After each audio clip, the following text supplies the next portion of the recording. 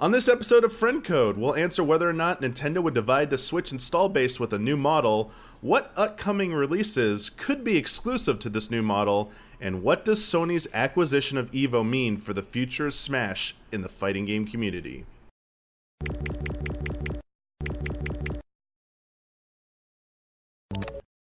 Hey everyone, I'm Michael Damiani. This week I'm joined by Simmons of Yo Video Games. How's it going? Hello. Hey guys. And first-timer content creator Jake James Lugo. How's it going, dude? Hey, I appreciate you having me on here. It's a pleasure. It's an honor. Nice to meet you both in digital form. That's pretty dope. You're as much as we is the best we can do still. So. Right? For real. I was gonna say you're actually friends with Stealth. Yes. I was my like, man. yeah, because Stealth, we've had Stealth on quite a few times. Stealth's a great person. Always a blast to have on.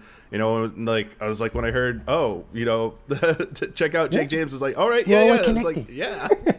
I'm like always looking for new people to like talk about because I love meeting new people, or not just into games, but like Nintendo stuff. Like Nintendo fans, enthusiasts. Like we, I feel like we have a special bond sometimes. For real. We go through some stuff. We go through some stuff sometimes. I'm just gonna say. But we got some news to talk about. And I'm gonna remind our listeners that I did make a rule. I said until Nintendo officially talked about a new Switch model, we wouldn't cover the rumors. But you know what? This really isn't so much a rumor. This is like a report. And Bloomberg, when it comes from Bloomberg and it comes from these sources, they've been like the history speaks for itself. So you know what? I feel this is pretty big to talk about because it raises a very important question. I'm obviously referring to the Bloomberg report about the enhanced Switch model, which is being dubbed the Switch Pro by everyone. Just to recap, if you're not familiar, if you didn't see the report, says a new Switch model with a bigger Samsung OLED display is due out by the end of 2021. It'll be a 7-inch screen, 720p resolution. It will consume less battery life, offer higher contrast, possibly a faster response time for touch inputs. They're going with rigid OLEDs, which are cheaper than the ones you find in high-end smartphones. And I think the biggest thing of all this, it also says when docked, it will support 4K resolution. So for like 4K Switch, like that's got to be exciting to hear. But also, what? Well, it's quite a jump, right? Because they're not increasing the resolution of the the screen in handheld mode, and then it's going to jump to 4K. So it's not like 1080p to 4K; it's 720 to 4K.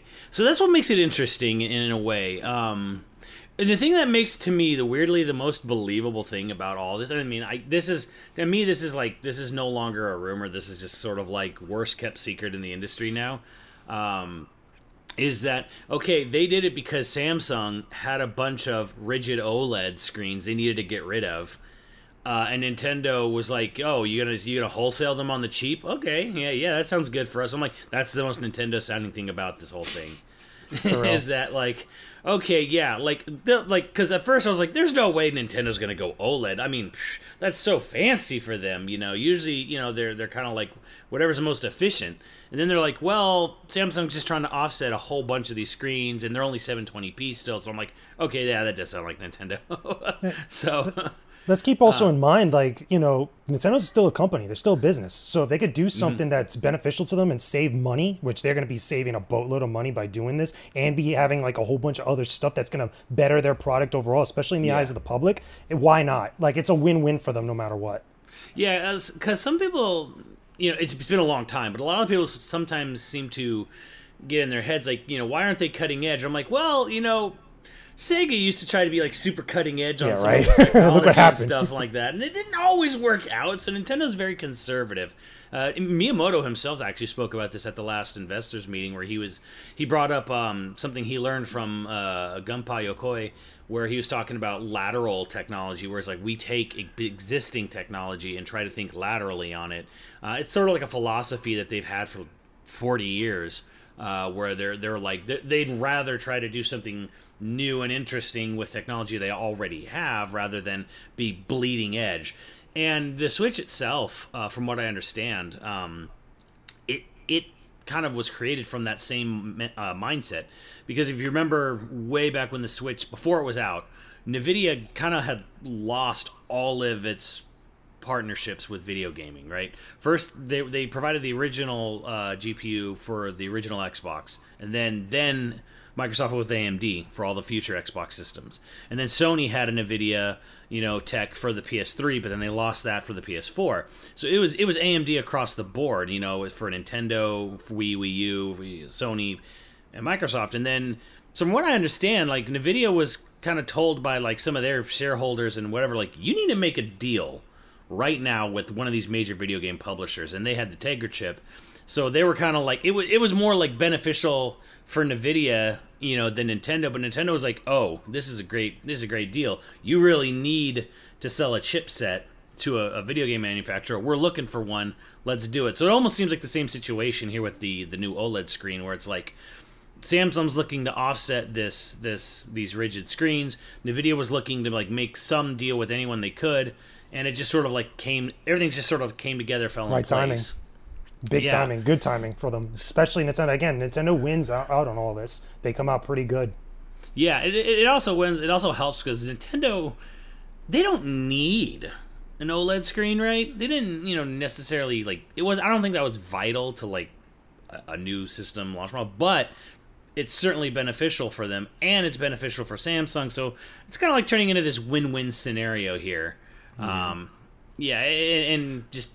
I guess the whole point generally is just like this is cool, but it's like for some people who might be a little disappointed that it's 720p. I'm like, look, Nintendo is about making what's the best move for them business wise, because and then that can offset, that can come back to us too, because I was about to ask that, like, a good question that a lot of people are probably reading this report or hearing about it through us. It's like, okay, is that going to affect the price as me as a consumer going out to buy a Switch? And I'm not just talking about just one model. I mean all models like after that's going to have this stuff in there, including the regular Switch model and the Switch Lite, because I'm assuming, or at least going with the guess, that all this stuff is going to be implemented to all Switch models afterwards, kind of like what with PlayStation 4 Pro, like most models ended up being like the default PlayStation 4 at some point. So it's just an interesting question. I'd be curious to know if maybe as we get towards like E3 time, as like more details start to come out about this, or more official like details like outside of just Bloomberg, where they start to talk about it a little bit more, and maybe that'll be something to really entice more people to dive into it if they haven't already. Yeah.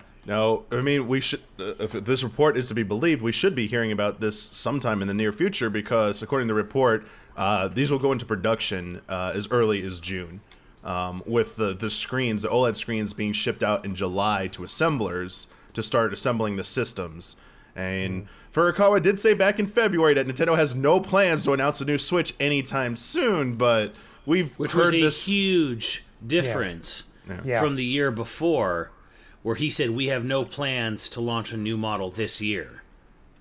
Which is all the semantics. Yeah, it's all the semantics, I feel like. Exactly. But what you both were talking about here, both Simmons, you talking about Nintendo doing what's best for them and being smart with their resources, and also Jake James, what you were saying about how is this going to impact all the other models, brings me to our first patron question about if this is true, especially the 4K part. This comes from JG. Hey, allies. I feel that Nintendo probably won't introduce an updated model that'll run games exclusively on it. They've gained such a large install base with the Switch. Why would they suddenly release games exclusively for an entirely new platform? I can answer this. I think the Switch Pro will have things like a better screen and better resolutions, but I don't expect anything that will divide the install base. Exactly. Like, look at new Nintendo 3DS. That was the exact same thing that came up with that model of the 3DS. I think there was like only maybe 2 or 3 games that were specifically, and that was like Xenoblade Chronicles, Hyrule Warriors Definitive Edition, and maybe one other one. And then you never saw any other 3DS games get made specifically for new Nintendo 3DS, because everybody said the exact same thing. Why would you do that? Like, why would I have to go for these like maybe 1 or 2 games? Do I have to go buy a whole nother model of the 3DS, even though it's still like an improvement? It just made no sense to do that. And I don't foresee them doing the same mistake. I think Hyrule Warriors actually did run on old 3DS, but it ran Yeah, but it like wasn't as good. super. It was like garbage super compared. terrible. Apparently, it was like you don't even bother. Yeah. there was weird stuff too though that Nintendo did with new Nintendo 3DS, which I think you're right. I don't think they're gonna drop into that. I hope they don't make the same mistake. Where like Binding of Isaac was one game that I can think of off the top of my head. I don't even know why it was exclusive, but like they had Super Nintendo titles. Oh yeah, I that you could remember download this. that would only run on the new Nintendo 3DS and not on the original 3DS models, which I was like, why?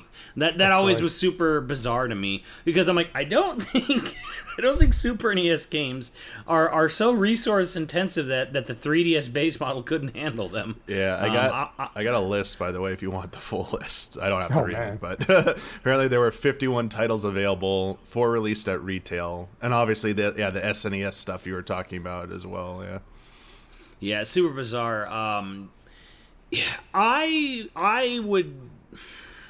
I originally was like, I would bet money that there would be no exclusive games for the Switch Pro, but then there were other people like that were sort of like in the industry that were kind of like hinting that maybe that's not entirely true. Now this is like getting into real rumor. I don't personally think my personal gut is I don't think Nintendo will publish any first party exclusives for the new model. I agree. I think just not, probably not. I think they'll certainly be beneficial games that benefit from being on the Pro versus not being on it. But It's like PS4 and PS4 Pro. That's the exact same Yeah, type of thing. Like, I- look at the current Switch now. It could run something like The Witcher 3, at least at a good way. Like, it doesn't look fidelity wise, visually, it doesn't look as good as like on the other consoles. But you can still play that. You can still play Doom on there. So it's not a garbage system. It's not like it can't run games That's in true. that way. And also- so again, I just find the similarity to that type of parallel. and the other thing is we're seeing the emergence of like cloud gaming. Nintendo did do Hitman 3 and Control cloud editions. So there is even a workaround, even like on older, like a Switch Lite, you could play like these games and stuff. So that's obviously dependent on your internet connection. But yeah, I think we actually might see more of that in a weird way, where it'll run kind of like on a Switch Pro, but they'll have a cloud version for older models. Like, and I don't think, and this is probably just going to be third party. I don't think Nintendo will ever do this. But like, say if some third party game, like they just couldn't get it to run at any decent, fidelity on the base model. They're like, well, we'll have a cloud version, and then we'll have this version, and like I could maybe see a scenario where that kind of comes up a little bit. yeah, maybe We have games like that now. Like, again, look at Yeah. Spider-Man Miles Morales. It runs better and like much more nicer on Oh, PlayStation yeah. 5 as opposed to PlayStation 4. Like, that's a perfect Yeah. example right there. Yeah. You know what I think is interesting, though? That might be something to think about. What if they had like exclusive accessories for the Switch Pro? For the second model of the Switch. Like, if we're still able to play all the games we want on both models, but getting a Switch Pro, maybe there's other accessories and other stuff they could probably offer that allows something a little bit different. Because remember, Like a working couple things I've seen Joy-Cons? people talk about is like certain things kind of like, Nintendo's never really dived into virtual reality. They haven't really dived into okay. VR like that. Imagine Yeah. something like that, maybe implemented with like Labo or something where you could have that running with a Switch Pro that you couldn't do on the previous Switch. Just spitfire idea, but something to think about. I could see where maybe if it does have beefier hardware, that maybe they do a little bit more with what they've tested with VR than before. Yeah, didn't they do that thing with Labo or whatever? I thought they did some They pseudo have thing. VR, they do, and like they have like a pseudo VR thing you can do with Breath of the Wild and Mario Odyssey and Smash Brothers Ultimate. But it's very minor. It's very minor. It's not like what we get with PSVR or something. Or like right. Oculus. Yeah, I don't know. Nintendo's not really been adamant about VR. What they have been adamant about is like in the past, and especially now with their new amusement park, is AR. I think maybe they could do something with that. There's maybe a camera or something on this. They could go with that, especially since it's taken on the go. They've seen the success of Pokemon Go. Maybe they want to do something like that, and like that's a weird gimmicky feature that it pays off for them. But I think Imagine that with Animal Crossing. Imagine that with Mario Kart. I mean, now they're doing it with Mario Kart with like that. Yeah, the stuff, but whole- like yeah. Animal Crossing would be the first game I could think of that could Yeah, benefit I'm from that. actually shocked that the Switch itself didn't come with a camera, like the DSi did and the 3DS did. I'm actually kind of shocked that they never put a camera on it. And the only reason they may not do it is because for cost cutting measures. Yeah. True. Yeah. That's unless the thing, they do yeah. want to dive really hard into AR. Maybe getting the new parts with like the OLED stuff that'll give them the ability to maybe think about that stuff. Because remember, they're saving Maybe. money by having Yeah. those parts and that other stuff. So maybe that could be another kind of perk to getting the new type of Switch. Yeah. Yeah. Maybe. I could definitely see that being part of like a presentation, like at an E3 style, showcase where they're like the new model. And it's like, well, like, how do you advertise a new model? Because they're going to do like their really like big lifestyle video, where a bunch of like beautiful people, and all these like urban and like country areas are going to be like playing the Switch, like all super infomercial style. But it's like they're going to advertise it. What's one thing they could do, like taking pictures and then showing all these AR features? I could see that being, I could actually see that being like this sort of like sideways thing, like no one's talking about it, no one really expected, but hey, all of a sudden it has a camera and now it has all these weird AR features that it's doing and stuff. So I actually, that would not surprise me one bit, if that just suddenly appeared on the Switch Pro. So let me ask you both about this then. So it seems both of you personally are convinced they're not going to divide the install base. And I think most rational people would say that's pretty crazy of Nintendo to do, especially when their goal is to maintain momentum. So I got a question from Joseph Caruso about what is this bump really going to mean for, games in terms of fidelity. So first, they want to clarify, originally the rumors of an upgraded Switch model utilizing NVIDIA's DLSS technology to upscale the resolution of games using AI was exciting and seemed feasible to someone like me. I've seen how effective the technology is on PC games, and it has improved significantly over the past year. However, on a recent Digital Foundry podcast, the much more technologically knowledgeable panel said to not get too excited about DLSS. Based on the hardware required and software support, it really isn't something that can just be turned on easily or even included in a handheld device or the Switch dock. So now I'm anticipating the rumored Switch Pro will have pretty limited visual upgrades similar to the new 3DS. So their question is this: how much of an improvement in visuals do you think is required for the enthusiast crowd to get an upgraded Switch? That's a good question, because I don't think like you need a huge jump for that already hardcore Nintendo fan base, because they're going to dive in regardless. Like there's just a certain extreme that's going to be in with it regardless. I think that if the visual fidelity, like just the look, the overall aesthetic isn't improved that much, what about the smoothness of those worlds? Like imagine being able to play something like Breath of the Wild or Breath of the Wild 2, just for say example, or Pokemon Legends, where there's hardly any loading, there's hardly any kind of like pickups here and there, there's hardly any kind of like pop in and stuff, or anything that we could think of that would be a problem with a larger world. Because again, Pokemon Legends, Breath of the Wild, games like Witcher 3, these are all large worlds running on that handheld or running on that portable device. So sometimes it's not always going to run as smooth, but maybe with all this extra stuff, it'll be in the same type of vein as what we got on some of the other consoles, that's just clean, crisp, nice, populated, dense, and lively. I think the DLSS thing, that depends entirely on what the new hardware inside it is about. Like it may be tailored. We may be getting like a tailored custom NVIDIA chip that's all about the DLSS, but unless that was like in the design doc from the beginning, then I think your reader has a point there where it's like, yeah, I don't think it's something you can just turn on or off. Like this had to have been if the DLSS was something, it would have been something they were planning from the start. Like it would have been integral to the core design of whatever new chip is in there. But yeah, like for me, I'm more about performance than upgrade. I think the general, not Nintendo fan, but general video gamers always wanting better better graphics. Like Reggie would make this point during every E3 interview where he's like, they always want more. They always want the cutting edge. And I'm like, to just. So, like, in one sense, there's nothing Nintendo could do that will ever truly satisfy everyone as far as graphics go, because there'll be plenty of people who will sit there and they don't really know too much about how gaming technology works and just be like, well, why doesn't it look as good as the PS5? That's like, this is coming out after the PS5. It's like, not how it works.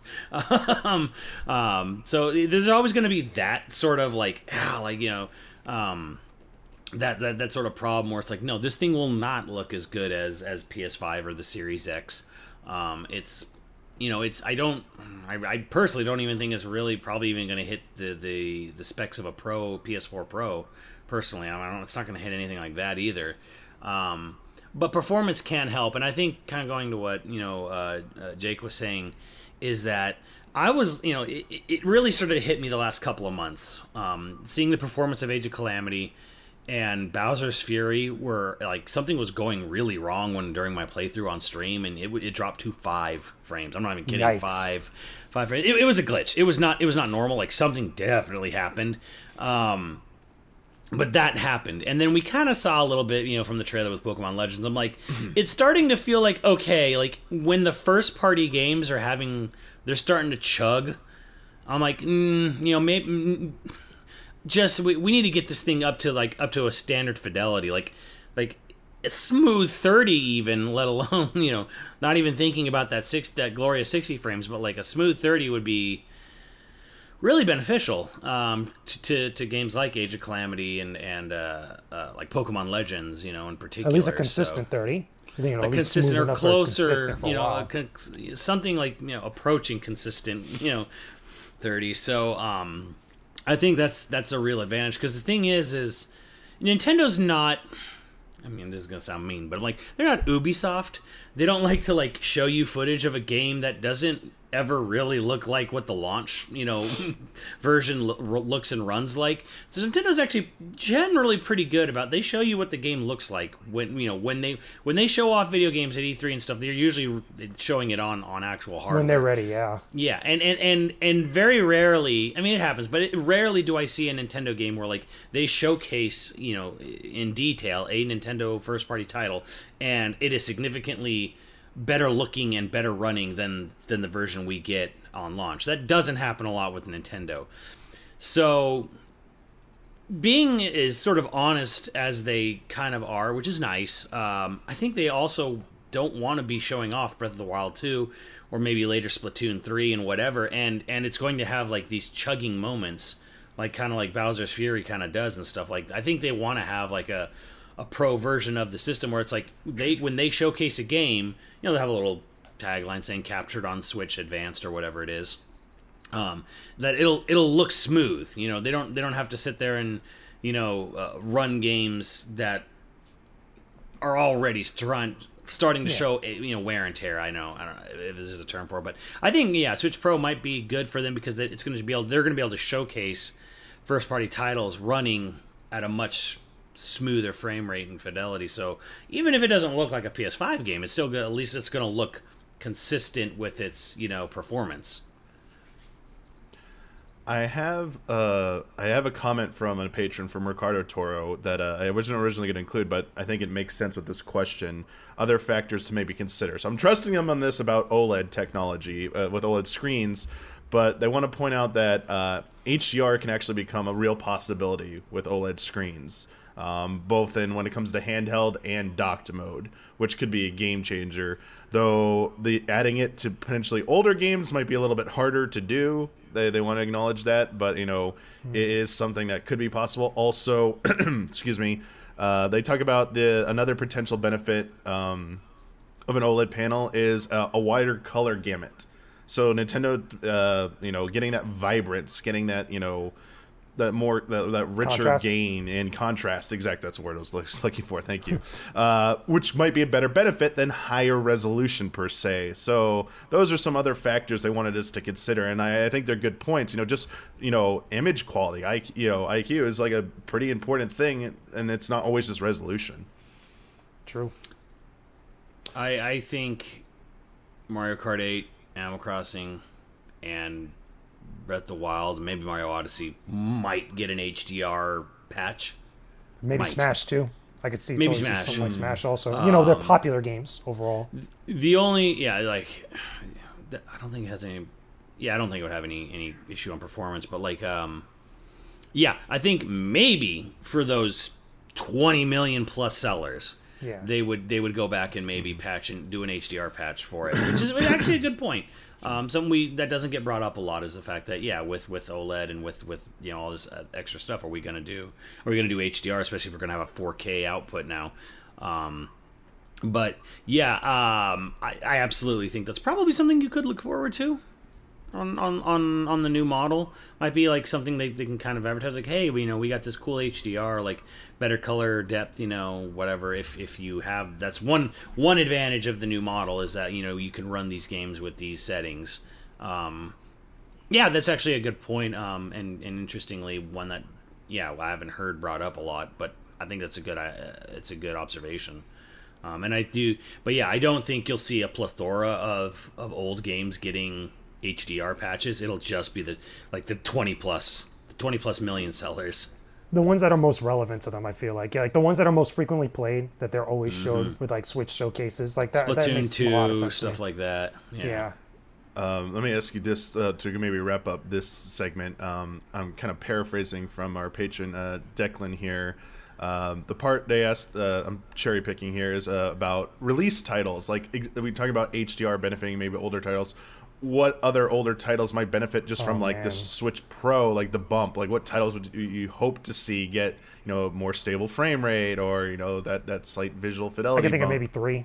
Like the 3 that was like the most obvious. So, I would say Splatoon 3, since they talked about it. I would say Breath of the Wild 2. And, if I really wanted to be a little picky or like choose something random, I would say also something like Bayonetta 3, games, or Metroid Prime 4, like games that we haven't really seen a whole lot of, or at least we know they're being made, they're being developed, or they've been teased, but just haven't had like a release window or anything. Like they got time to work on those games. So that'd be my picks. And any already released titles you'd like to see? Maybe like you both talked about Hyrule Warriors: Age of Calamity. I also I reviewed that. I know that game's a problem with the performance at points. So you think they might like make a bigger deal about like, hey, we're Breath of the Wild's getting a patch update that will improve its performance on Switch Pro ahead of the release of Breath of the Wild 2. You think they'll do anything like that, or do you expect any kind of like bump? This might actually come down to individual teams, like how they feel, or if they want to do it or not. Like internal Nintendo EPD Kyoto teams may not see the necessity for it. But to bring up sort of like old and new, I could definitely see maybe someone else who is close, like either Pokemon Company or maybe not them, but like I could see Monolith Soft actually being one of those people like, maybe we'll do a performance stability increase for some of the two like Xenoblades. Or Xenogear. Xenoblade Chronicles. Yeah, both Xenoblades, two chugs a bit in some spots. So, and especially, I don't know if they'll go back and do anything for handheld, because I know handheld performance was a little spotty on launch on Xenoblade 2. I could see that happening. But Takahashi, the guy who founded Monolith Soft, he talked about in an interview with Harada, from Namco, about I think over a year ago, he was talking about how even he was sort of whining about a little bit about hardware, where it's just like he kind of wished he could work on some of the more like cutting edge stuff. So it was a weird thing, a really weirdly honest interview where he talked about like kind of like wishing he could use a little more juice to power up his game worlds and stuff. And I think, okay, well, that's to me, I'm like, that's probably a good indication of what's going on there with Breath of the Wild 2, and B, probably with Xenoblade 3, and kind of like going back to what you were saying. I think the reason we actually haven't seen Bayo 3 and Metroid Prime 4 and Breath of the Wild 2 since their announcements, I think the reason we haven't seen them is I think they are holding it back for this advanced model. I'm sure Nintendo knew this advanced model was coming probably years ago. They're always kind of like tinkering around for the future, whether it pans out or not. But like they probably knew it was going to happen, and things like Breath of the Wild 2, Xenoblade 3, Metroid Prime 4, Bayonetta 3, those are all first-party games that will definitely benefit from added horsepower. Much more so, because if Animal Crossing is a game that thing's not going to benefit at all from a Switch Pro. Like maybe they'll do something with like HDR or something, but like that's a game that doesn't need the Pro model for anything. And like even games like Mario Golf or whatever, and there's so many other first party games that they're not really going to make. There's not going to be any advantage that this advanced hardware is going to bring to a lot of their really good selling titles, like Super Mario. Like, I'm sure there'll be a Super Mario Party 2 coming at some point. Super Mario Party 2 is an inevitability, like Thanos. So, but I don't think that's a title that's necessarily like, here's, play, it'll have all these great new features or run so much better on Switch Pro. I'm like, no, like that thing's gonna look and run probably mostly the same on either model. So they're gonna have games that will really sell like on their own merits. They're not going to need this boost. But Bayo 3, Xenoblade 3's Breath of the Wild 2, that's gonna probably much more benefit from beefier hardware. We've been referencing a lot of games here, and I want to move into like the second part of this discussion, the second Bloomberg report that says Nintendo's targeting a record year, and that they expect to beat their 2021 fiscal year, which is wrapping up right now, which had estimated 205 million units of software for their record fiscal year 2021. They're expecting to break that record with 250 million units, which would be by the end of March 2022. They expect to achieve this with boosted sales from the new Switch model, which we've been talking a lot about, and marquee game releases. According to Sirkin Toto of Content Games Incorporated, a game consultancy, they say Nintendo will need to start the next fiscal year without Animal Crossing and Pandemic, but that will be offset by a much stronger blockbuster software lineup and their new hardware. So this blockbuster software lineup, we obviously had a Nintendo Direct this year. We've had a Pokemon Direct, and we've seen some of their offerings through 2022, but obviously not enough to justify what we're seeing here. So my question is, you've mentioned some obvious candidates. What do you expect out by the end of this fiscal, by March 2022? And when do you think we're going to be hearing about these? And, do you have any guesswork or insight into why Nintendo's holding back? Honestly, like I say that by June E3 time is when we start to see and start to hear those teases and start to show like those teaser trailers and stuff for what will be for this holiday season into the spring of next year. I think that's pretty obvious because we're gonna get a digital E3 event more that they've already talked about, and I'm pretty sure everybody, including Nintendo, is gonna show something during then, and they're probably gonna at least talk about stuff that we already know about, maybe a few more details, but we'll probably get to see those extra tidbits of games we wanted to see for a while. So, like we mentioned, Metroid Prime 4, like we mentioned, Breath of the Wild 2, maybe Bayonetta 3, since Homeboy was talking about that not too long ago. Not to think about it because it'll take longer, but I feel like that's like something as we start to get more towards this holiday season, we'll see those games. So, I mean, if you're going to hype up or you're going to talk about officially a brand new model of your console, a brand new model of the Switch, I feel like that's one way to get people excited. If you're going to talk about expecting to break those records that you set previously beforehand, they better come out swinging, is all I'm saying.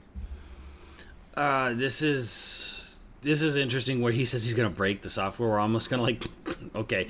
Now that to go back to that Nintendo Direct, it was good. I liked that Nintendo Direct. It was nice, but it was not full of blockbuster marquee titles. Going up through from what we saw from them, like Splatoon 3 will do very well next year. But like Mario Golf and Skyward Sword HD are games. They'll be great games. I don't think they're going to.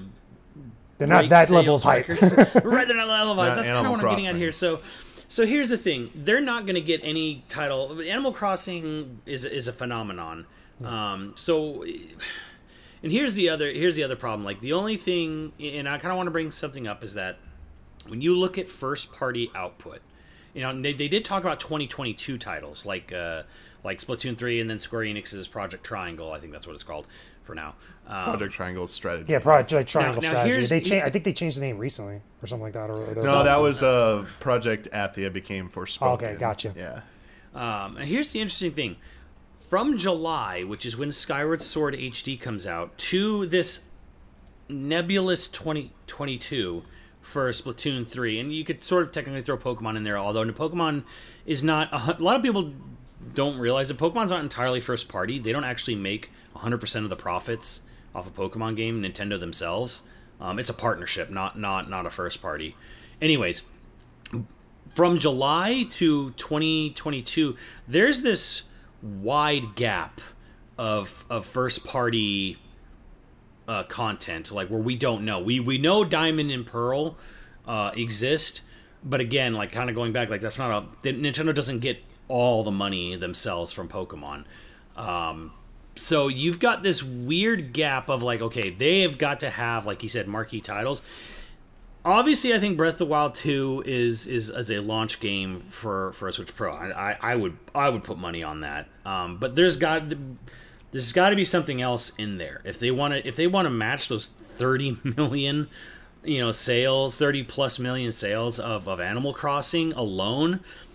To me, that's where like.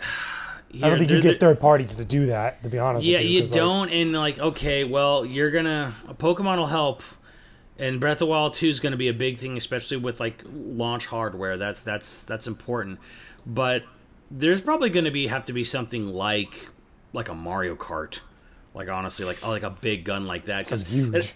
Now here's the thing that it breaks my heart to say this, but Metroid Prime 4, Bayonetta 3, for me a new Xenoblade, none of those games are going to help push those Animal Crossing sales. Like they're not huge. I think that's sellers. fair to say. Like, I think honestly that's a fair thing to say because I think that it's the vocal minority of Nintendo fans that really love those games for obvious reasons like that. Yeah. But those games don't appeal to the masses that are not the hardcore Nintendo fans because Animal Crossing is like a really wide open universal thing for a lot of people. And keep in mind with the pandemic and all that other stuff going on, that was like a game that was just hitting at the right moment and that style of game specifically at the right moment.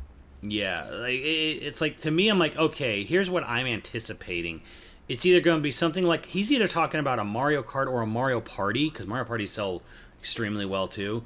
So there's going to have to be like basically a couple of games that are half or a third of Animal Crossing's numbers, and that's like okay, here you're gonna hit like a Breath of the Wild, a Super Mario Party 2, maybe a Mario Kart 9, maybe. I'm very iffy about that considering how well 8's still doing, but like that's the kind of level of game you need to be hitting more than what they sold last year. They want to hit that like 250 million software.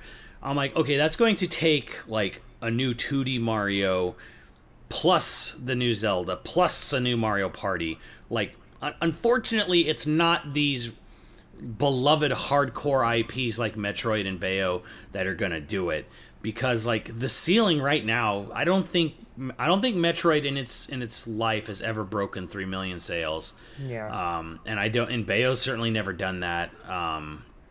Xenoblade's never done it. I don't think Splatoon's doing that. As much as I love Splatoon. I think Splatoon 1 and 2 are around 5 million apiece. So they're better, but like we know it's coming next year.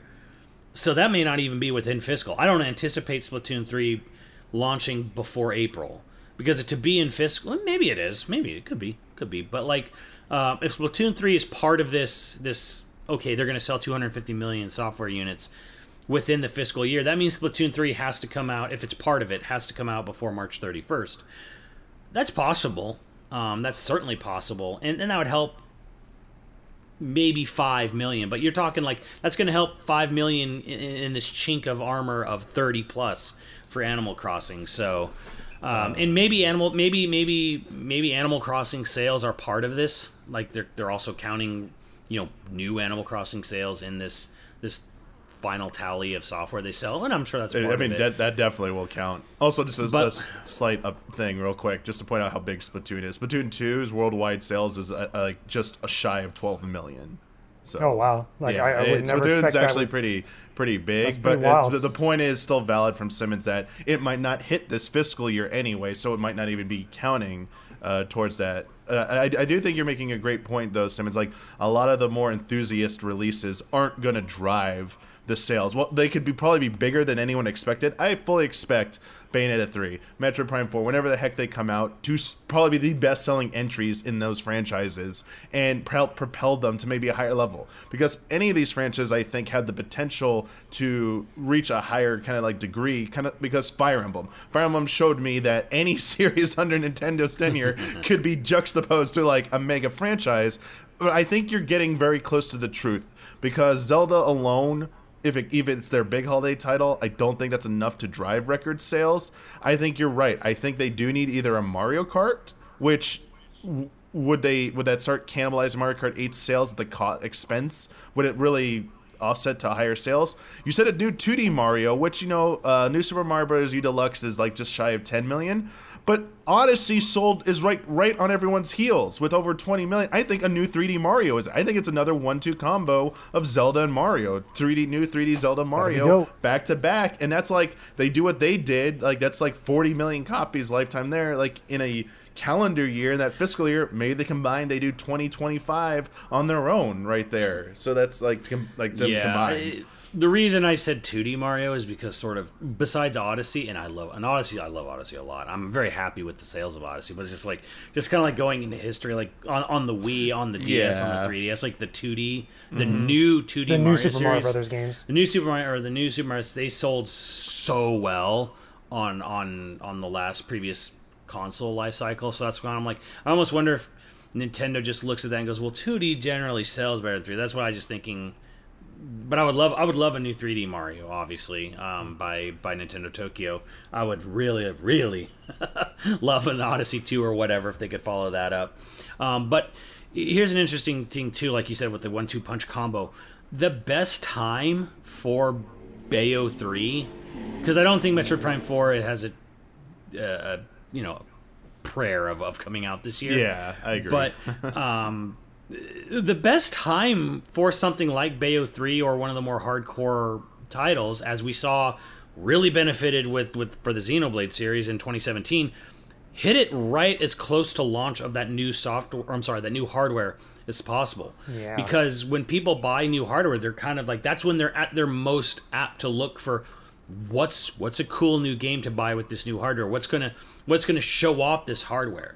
That's how games like Fantavision sell it all, because people just need to have something they want to show off their new hardware. That's true. So this is absolute best time for some of these smaller, and I'm just saying smaller in sales, not in our hearts, but smaller in sales franchises like Bayo 3 and whatnot. Like, this is the perfect time would be as close to that new hardware launching as possible, because that's when people are the most hungry and most apt to just, this is getting great reviews, this has got good word of mouth, this is apparently the showcase for what the new system can do, I'll pick this up with it. So I think Zelda's a given, obviously, and yeah, like people will buy people Zelda. pick up multiple games at the same time, because I know, like, I've done it in the past where when I get a new console, I'll get like maybe 2 games, not just one, so I can switch between stuff. So I could totally see people picking up the first party that they want and then something like a Bayo 3 or something else to go along with it for that, compare contrast. Yeah.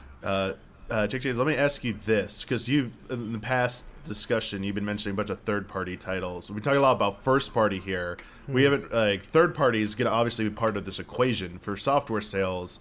I'm kind of curious about potential third-party titles, and I can help kickstart it by saying there's already the rumored Resident Evil Revelations 3 supposedly that's going to be exclusive to Switch and be meant for that Switch Pro. What kind of third-party support do you think might actually be there as well, especially with the Switch Pro? I mean, it's interesting because when I think about it, because I was looking at the schedule of all releases recently for 2021 leading into 2022, and I know we've got some interesting and popular third-party games that are coming to Switch, like just regular Switch in general. I wonder if they're going to include stuff like that. Like, for the biggest one for me, or at least the one I'm most excited about, is No More Heroes 3. That's coming out in August, I believe it is. Stuff like that I think would be kind of cool, or at least could benefit from stuff like that. I'm trying to think off the top of my head, because again, that later part of the year is so open and stuff, but I would love to see games along that line, at least the more edgier third-party games we would like to see, or I would even say games that have already been out on Switch, like Mortal Kombat 11, could benefit from stuff like that for the new hardware, and other things, again, like I meant to keep going back to Witcher 3 because that team just loves to improve their games, keep getting it out there for most people, or even something like a Skyrim, or anything of that similar nature, but if I had to choose one, I would say No More Heroes 3. Yeah, I know some ones that I think Simmons is going to mention. I'll point out one real quick that I think will be a big deal, but doesn't even need a Switch Pro probably whatsoever to run. The Silksong Hollow Knight follow-up, which is going to be exclusive to Switch at first, so it's console exclusive. So it's hey, this is probably going to sell a good amount. But I also think you're making a great point, Jake James, about there are a lot of older titles that even haven't come to Switch yet that are like last gen titles that finally might be able to come to Switch. And like, I know there's probably one you'd like to see, Simmons. I think you'd like to see that Nier Replicant, maybe. Oh, or yeah. Nier Automata no. I didn't even think of that. That'd be great. Like Nier getting another wind from stuff I'll like even that. Nier Automata. I'll never forget the Xbox One announcement video where, you know, you had, you know, Saito and Taro, and I forget who the third person was. I think it was Tara. Were announcing the Xbox One release of Nier, and then Taro goes, "I want a Switch version." And, yeah, right. He knows. And like, I want a Switch version. He's like, "Well, that I think Saito or someone was like from Square was like, or Platinum was like, that's not really up to us. We sure would love to do one, sure," like kind of thing where it's like you're ruining our Xbox announcement. If they could do that, that'd be great. That'd be awesome. If they could do that and Nier Automata, that'd be awesome. Because that's a weird game because it's not graphically that impressive, honestly, but it also tends, you know, even on PS4 tends to chug a bit. Like, it actually plays best right now on PS5. They just had a new port come out on PC done by Q-Lock, actually. We just found out on the Game Pass version. So that's a really interesting one there that you know, you bring up, Mike, as far as like past. And here, and that actually brings up something I think might be the reason the system exists, I think, overall. And that is, with next gen here, PS5, Xbox Series X, I wonder if there was pressure from some third parties to Nintendo being like, we've been able to scale games pretty amazingly. We've done a great job, but we can only scale so much. And we would really love to have titles on the Switch, but dang it, we can't scale them any further down. And I wonder if maybe that has a little bit to do with why this system exists. Now, there are other factors, of course, but I just wonder if maybe that had a little bit to do with it, because there were certain titles that's like, maybe Platinum looked at it, because Platinum would know, because obviously they're pretty close with Nintendo. They might have sat there and said, like, you know, Nintendo been like, hey, is there any way we could get, you know, a port of Nier on the Switch? And Platinum went like, man, we tried, but it just doesn't, you know, reach a performance level we're happy with, you know. And maybe Nintendo was like, you know, maybe we need like a, you know, I could model. believe that. Honestly, I could believe that, because then I start to think about it like with other companies like Bandai Namco, which is another one that has a great relationship with Nintendo. Like, there's no Tekken on Switch. Like, imagine if we were able to get Tekken 7 on Switch. That'd be great for a lot of people, or even other games. There's no Street Fighter, as far as I could think of. There's no Street Fighter 5 on Switch, or at least, you know, big, massive Capcom game besides like Ultra Street Fighter 2 or the collection and stuff. But games like that have been big on other platforms, I mean, that open up an opportunity for them to at least just get ported over, just to say people could take them with them on the go. I mean, it's just, it feels like something that somebody should have that conversation over there. Yeah, and I honestly think they have been happening. I think it's twofold. I think there probably was pressure from third parties to be like, well, look, we want to put these really, you know, great selling titles on our system, with us. But it's like, we can't scale it down, and if we tried, it would look and run so horribly. You know, it'd look bad on us. We can't, you know, that's happened already. I mean, look at the WWE games and some of the other games that are just like either too big to be on the Switch cartridge, or just when they finally are on there, they just run like utter trash, like really bad. Now, the other flip side of this, that the reason this exists at all, and I think this comes from a statement Furukawa gave very recently, where he was like, I'm very aware of our history of writing great success and then nosediving right after it. Because he was basically in referring to how do you keep momentum going, and he's just like, I look at every year as a do or die situation personally, because I've seen what happens to Nintendo in the past, and he says, and he used it even and paraphrased it in the sense of we are all here well aware of our history of, like, we have great success, we nosedive, you know. It happened with the Wii to the Wii U. The 3DS had a really rocky start, coming off the huge success of the DS. So I think the Pro is maybe possibly their attempt at not being too far behind, because going back to the Wii, it was this amazing, phenomenal system, big time, and it was selling amazing and great, and it had all kinds of momentum all the way up through 2010. 2011 hit and everyone was done. It was over. And Nintendo tried to ride it out a couple more years, but it was kind of obvious that everyone was over it. And then it kind of hit the home that like maybe they should have done a Wii HD a lot sooner than they did. Like maybe they waited a little too long to follow up the Wii, because 2011 was sort of a sparse year if you go all the way back in time, because like they had this incredible 2010, and then 2011 was basically this really sparse year until Skyward Sword came out, and that sold less than half of what Twilight Princess did, even though they had 100 million more people owning the console. So I wonder if a lot of this is just Nintendo going like, we don't want to be too, we don't want to like wait too long on a good thing. We don't want to sit there and just be like, oh, we're doing so well, we'll always do well. And this is exactly what Furukawa was talking about. Like, we can't sit there and expect to always do well just because we had a super banner year with Animal Crossing. We can't just expect that to be every year. Everything's going to be good. Everything's great. Why worry about it? For him, it's because always we're different. It's just it's going to work out in our favor like that. So yeah, I think in a weird way, like failure was a great teacher in some respects with the Wii U and the launch or early launch of the 3DS, because now Nintendo, I feel, at least from what they're saying, is they don't want to be, they don't want to be caught blindsided. They don't want to like go, make it all the way to the top of the mountain and then fall right off. They want to keep momentum going. They want to keep people talking about their system, and it's working because here we are. Yeah. I think you're both are right. I think the obvious answer is that we'll hear more about how Nintendo is going to carry this momentum in summer. At some point, like June, July, whenever, just digital E3, or Nintendo wants to do their own little event if they're not going to technically. It's going to be during that. So I fully expect to hear more news about that at that point. But, summer is also a time for a lot of other events to come around, including one that we were kind of expecting to hear about. Its fate, one way or another.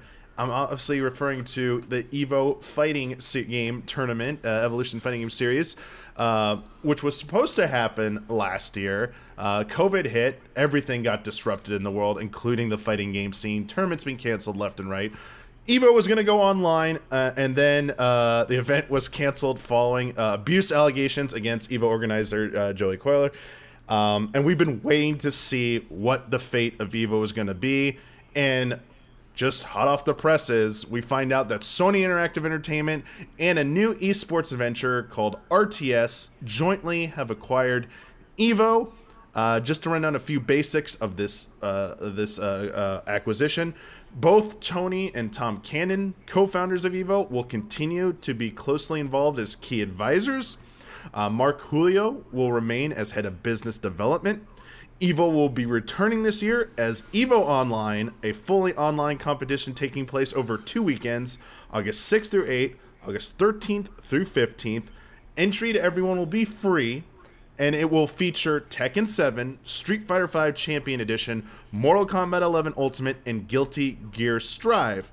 Now, obviously, this headline raises some questions, and Mark Julio went to Twitter immediately and said, EVO is still open to all platforms. Because there are questions about, are Microsoft and Nintendo fighters allowed to be in here?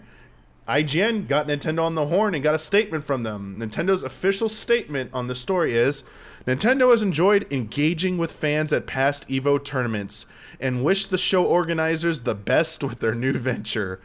We will continue to assess EVO and other opportunities as we plan for future online and offline Super Smash Bros. Tournament activity. The response to that statement was hilarious. I saw a few spots. Like the best one for me that I saw was Hungry Boxes, because he did a video reaction to it. He was like, I don't like that statement. And I think that's like the general sentiment for a lot of people, especially Smash fans and Smash competitors, about this, because I think like everybody's got to prepare for the worst. I think there's a lot of wording there that's a little weird. I think that not only things that to look out for is the stuff that both Tony and Tom not talking about, like, coming out and saying like, hey, Smash is going to be okay, or Killer Instinct is going to be okay. Obviously, Markman, like, he's saying that all platforms are welcome and stuff, but it's like, that's not directly answering the question or like directly putting it out there. And the same thing with Nintendo. They're not just saying like, yeah, we'll still have Smash at EVO, or we'll still look forward to seeing Smash at EVO. Like, there's just a lot of things there that just like, it sounds like PR speak. And I think that, even though it's not an answer either way, it's still a good idea to maybe prepare for the worst. I don't think that Smash fans are going to be happy with how this turns out. I think, if you may, he's already done it, but he ripped the left side of the Band-Aid. Let me pull the whole Band-Aid off for everyone in the Smash community here. I think, not only with EVO, this goes beyond EVO, I think Smash fans probably need to get used to the idea that Smash Brothers Ultimate is, in an official capacity, done after 2021. I can agree with that. The last two characters have come out, and I don't think Nintendo's going to. I don't foresee them putting a lot of official effort or anything into anything with Smash Brothers after this year. I think they're going to be like, it's content complete. We've supported it for 3 years since launch. We had a great run. But we're gonna move on. They're kind of probably gonna. Let me ask you this, Simmons, because I think this is also relevant. Because I saw people talking about this, and I've talked about this in relation to other Smash Brothers events, like with all the other news that happened, like a couple months back with all the different tournaments and stuff. Do you feel like a lot of people, outside of just being upset that the worry about like things changing, like forcibly now being like able to change, because PlayStation now partnering up with someone to buy this event, obviously they're going to cater more to their branding. They're going to cater to more games that are on PlayStation 4s or PlayStation 5s, and that's just business. That's just the nature of the beast. Do you think that it's a combination of that and maybe like all the other stuff that's happened up to this point, where you feel like it's just setting up a bad like outcome for Smash Brothers competitively, where we're only going to really see a lot of just more smaller type of like tournaments that are held like maybe throughout like the year coming on online and stuff? I almost don't think the Sony part has much to do with it, and in fact, if anything, I think Nintendo's probably happy with this outcome. Personally, like, the thing is, like, Nintendo will never publicly acknowledge any of the controversies that have come out, but they're very aware of when really unpleasant stuff goes down that in any way, shape, or form has the name of their product involved. So for them, they don't. I've never seen Nintendo really support a game beyond 2 years. Like Splatoon 2 had support for about 2 years, and then it just kind of ended, right? And same thing with ARMS, and Smash Brothers is getting close to 3, so they've actually supported Smash a little bit longer than they supported their other two games. So I think in general, Nintendo has, if a game is successful, they have about a 3-year plan. It's like, they don't have, to my knowledge, and maybe I'm completely wrong, but to my knowledge, they don't have big official Nintendo-sponsored Mario Kart 8 tournaments. Not that I can think of, no. Right. Like, the only like Nintendo game events I remember hearing about or even being at was during E3 when Smash Ultimate was going to be a thing. That was the big tournament they had at E3. Right. Invitational, yeah. And they kept it going at San Diego Comic-Con. They would have like Smash Brother tournaments, little stuff there and stuff. I don't think Nintendo ever had big plans to like keep supporting even Smash Ultimate. I don't think they really had much plans to support it beyond this year. And I think Nintendo, if anything, they probably just kind of are like, look, we've got other things to sell, other things to move on to. I think in Nintendo's mindset, honestly, they're like, we're good. We're good. Sony, this is now a Sony venture. We don't really have any. To me, I feel like that's important, though. And I mean, maybe, and again, pure speculation, pure just my own perspective on it. I feel like Nintendo's looking at that. It's one of their competitors that are like now taking a little bit more control or a little bit much more presence at an event, which obviously EVO's the biggest fighting game event, period. Like, people could argue like places like Super Battle Opera and other like fighting game events are huge, like globally wise, but EVO's like the one that everybody knows, and that's like the thing there. And Smash has always had a big like turnout there, always had a big presence there. But I feel like even with that, with just the optics of it, I feel like Nintendo will look at that and be like, you know what, I think we're good. Like let's just move on from there, and let's just like focus, like you said, focus on other things, because we have all these other things that we have on our plate to deal with. And I think that's just something that the Smash community or people, Smash fans that love that competitive scene, are going to have a very tough time coming to terms with. But they may be happy with it, though. I mean, there's probably a lot of people within the Smash community that are absolutely fine with Nintendo not being involved at all. There's another side where they may be looking at, this is net positive for us, but it is a bit of a bummer how it's not at EVO this year, but EVO this year is only online, and no matter how you feel, the net code in Smash Brothers Ultimate it's horrible. garbage. Bad. So it wasn't going to be Yeah. last year. It wasn't going to be part of their tournament last year, even before anything happened. So because it was online only last year, that's not really any different. I This have an year, interesting question though that maybe either one of you guys might be interested in this, because some fighting games, I mean, there are some fighting games on Switch. I mean, we've had like ports of like games that are on multi-platforms and stuff. Do you still think maybe there'll still at least be a presence of Nintendo Switch stuff at EVO despite all this stuff? You know, for some of those games, like, you know, just to think off the top of my head, like, you know, cross tag battle probably being one of them, or, you know, obviously Ultra Street Fighter 2, you know, Street Fighter Anniversary Collection, and again, just there's others that I'm probably forgetting. But do you still think that'll still probably be there in some capacity? not played on Switches. No. Yeah, I think it'll be like bullet point stuff. Like if you go, like they ever in person, they have like their kiosk again. They'll be like, oh, it's also available on Switch as well, and you can take it and go. People will probably have Switches. Like there'll be some kind of Nintendo presence there, just because of the people playing their Switch But on the their stage own. or like the main events will But be like like official PlayStation, capacity of that, like maybe at the bottom of that end title card where it says coming whatever and it says Switch, the Switch logo is on Yeah. there, is the best you'll ever see. But honestly, I understand why people are like there's a very bad history when it comes to Nintendo and the fighting game community, and it's understandable the reservations people have about this statement because it's a big kind of like non-answer.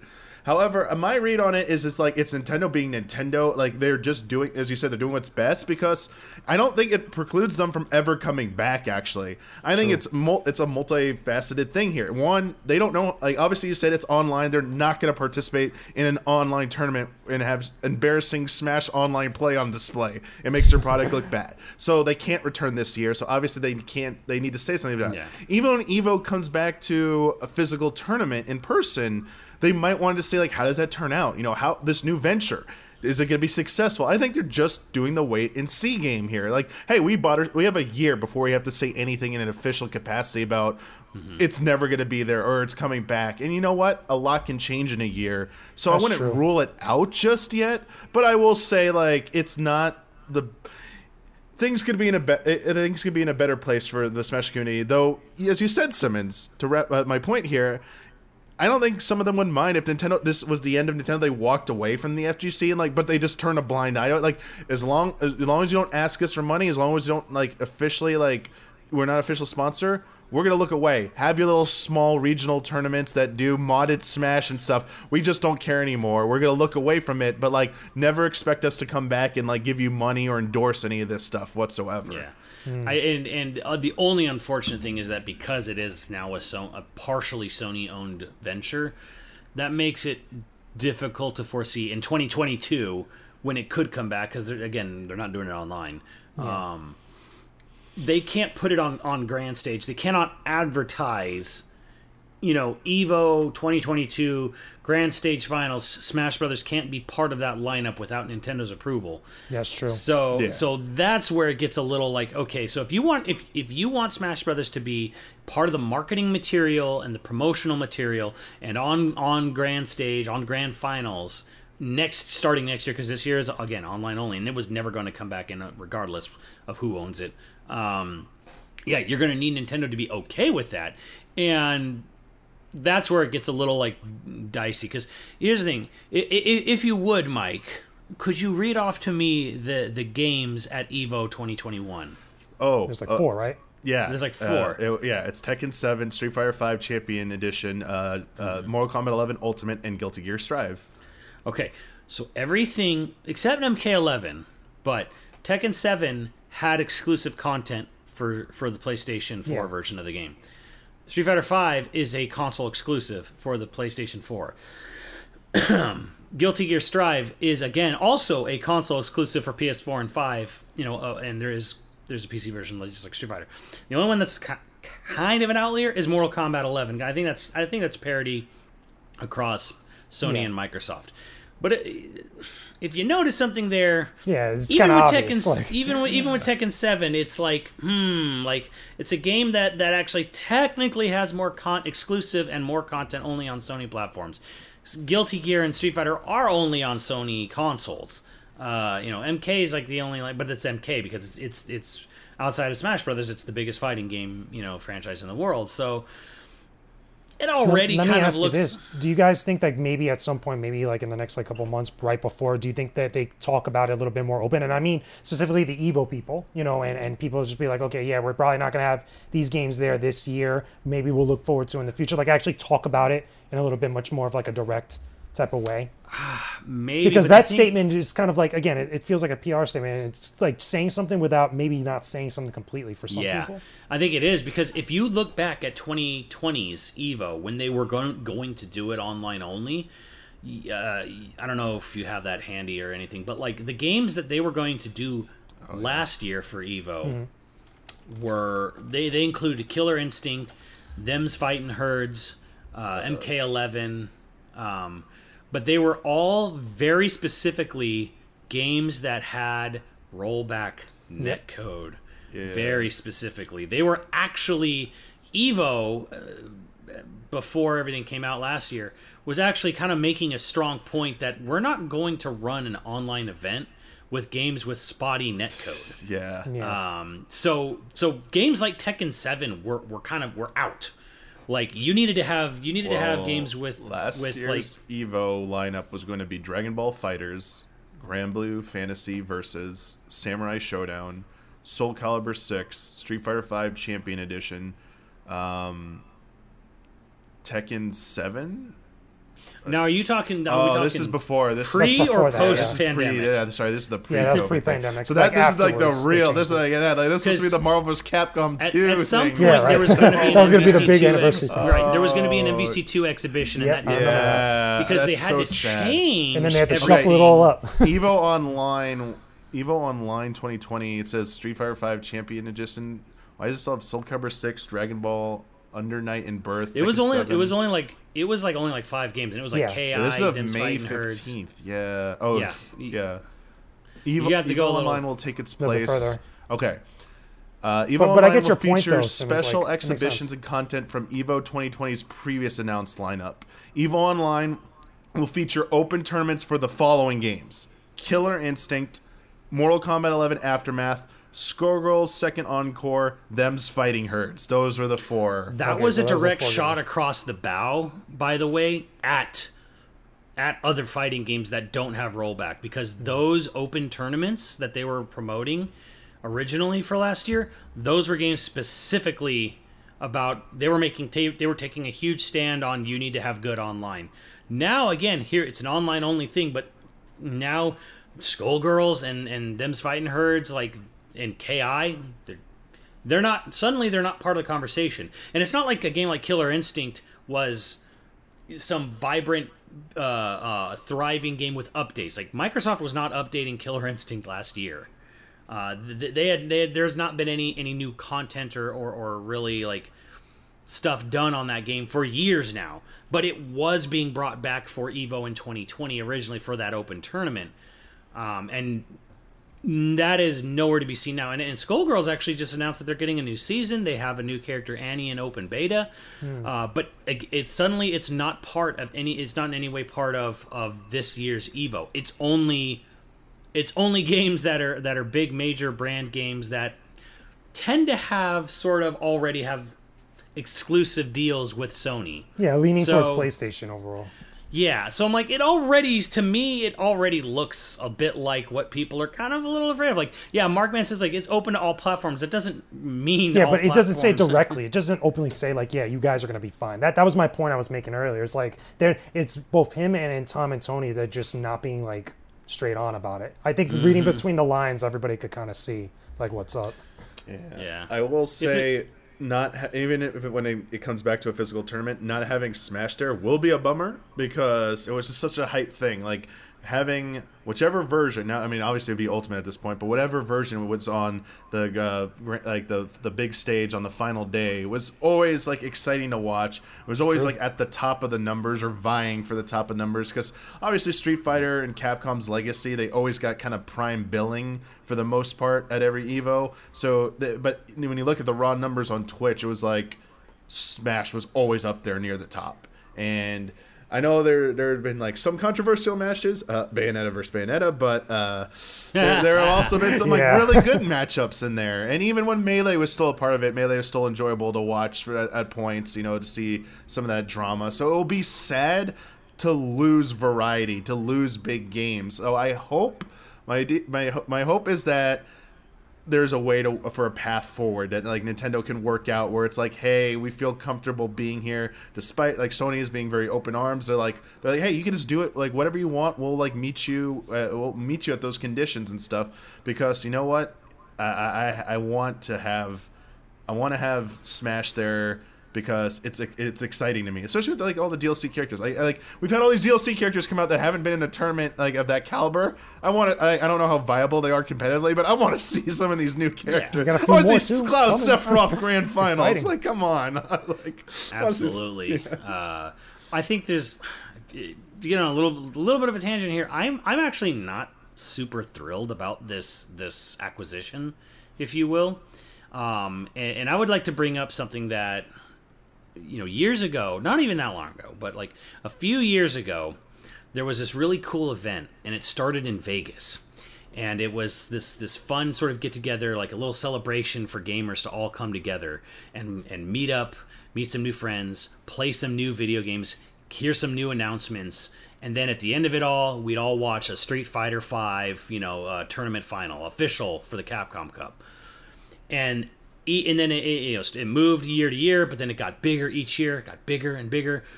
More people were coming, more eyes were on it. And again, it was just a great thing to meet up with people and play some new games, hear some new announcements, and then watch some Street Fighter Grand Finals. And then pre-COVID, it mysteriously they just stopped one day. And they never had it again. And that was called the Sony PlayStation Experience. Oh, I went there. I went to there a couple of times, and I went to the Capcom Pro Tour that they had there. Right? So this is why I'm actually somewhat nervous. Like, I'm not super jazzed at this buyout, because the PlayStation Experience was not doing poorly. It was getting bigger every year. It just stopped.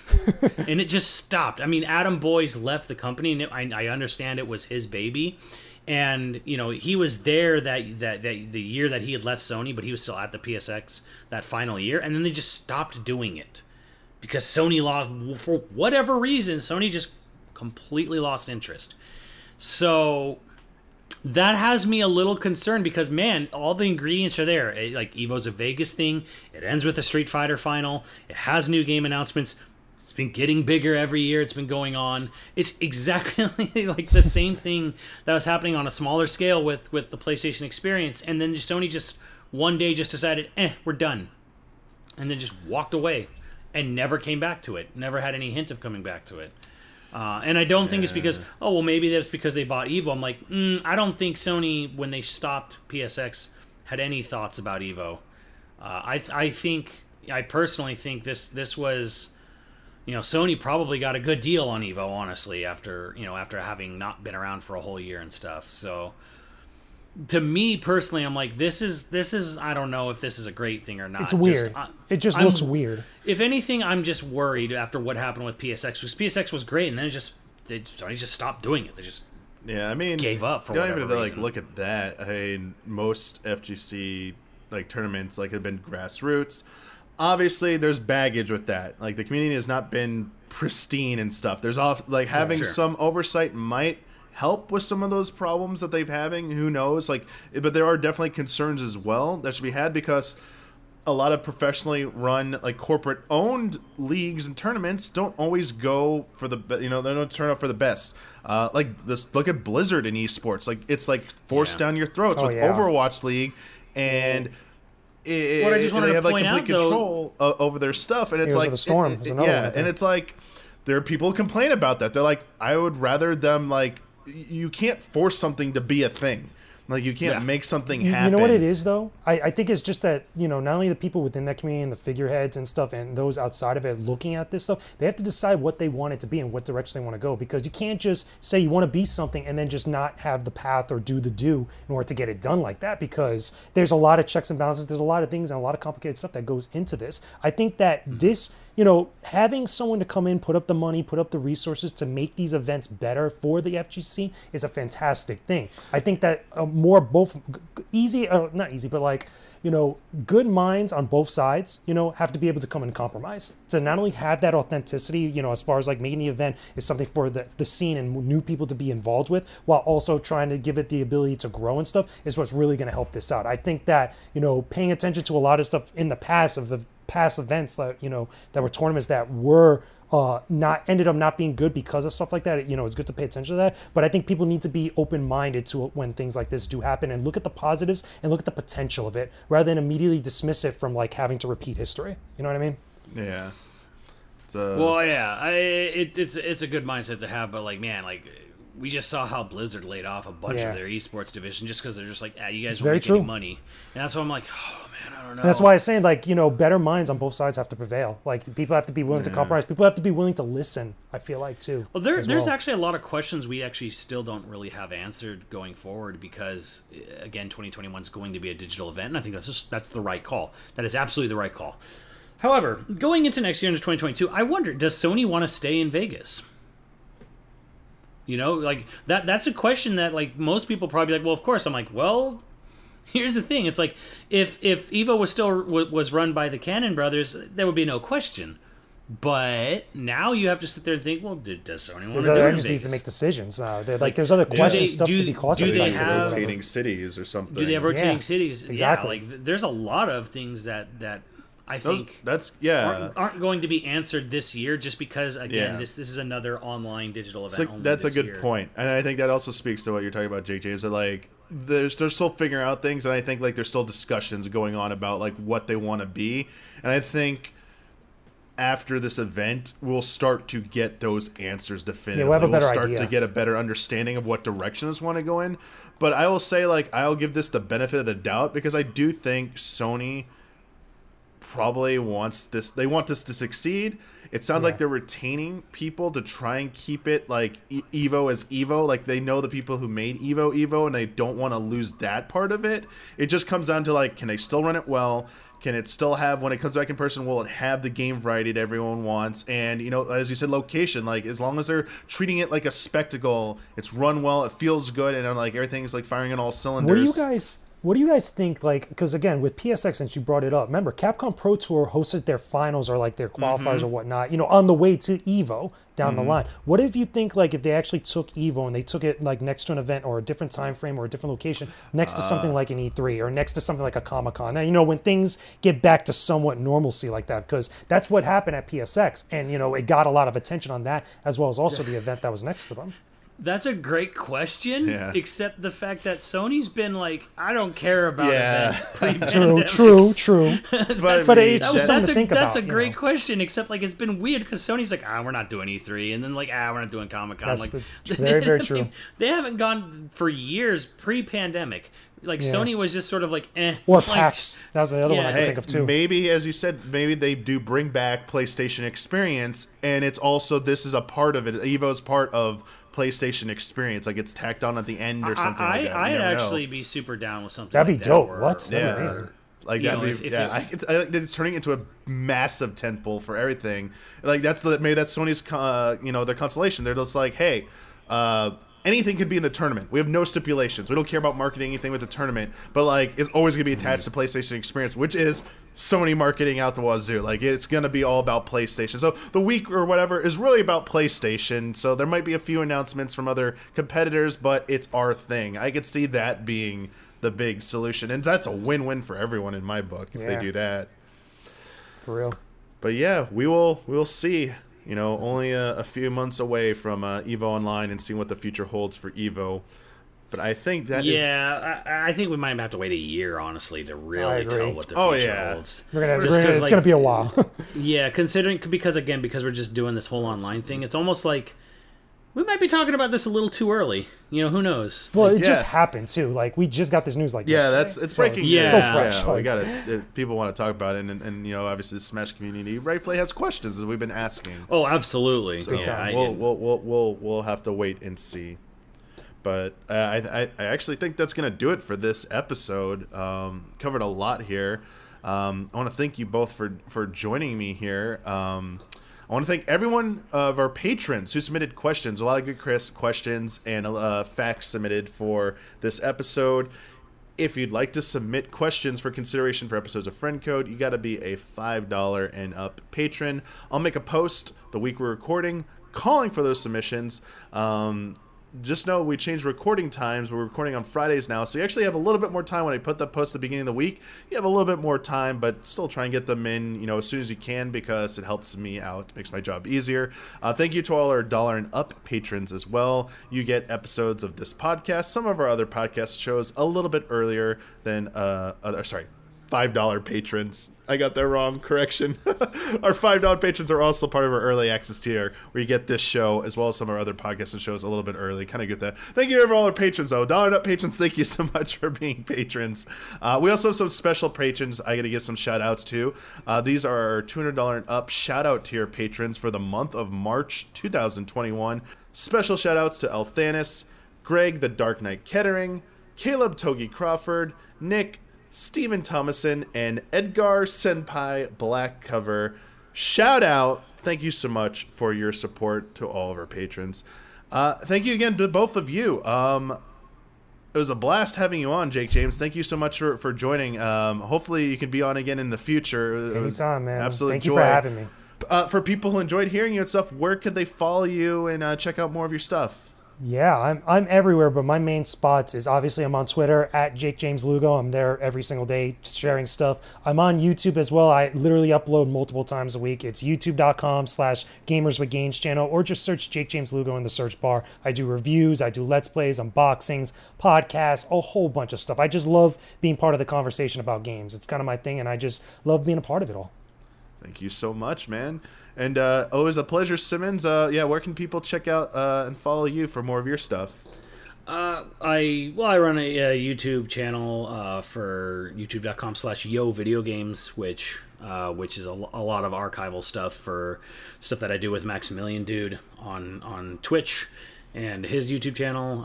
And then I stream as well at twitch.tv/assistmedoom. Those are like the main places to find me. If you want to see me online, streaming, or YouTube. Nice. Well, until next time, everybody, may the way of the hero lead to the Triforce.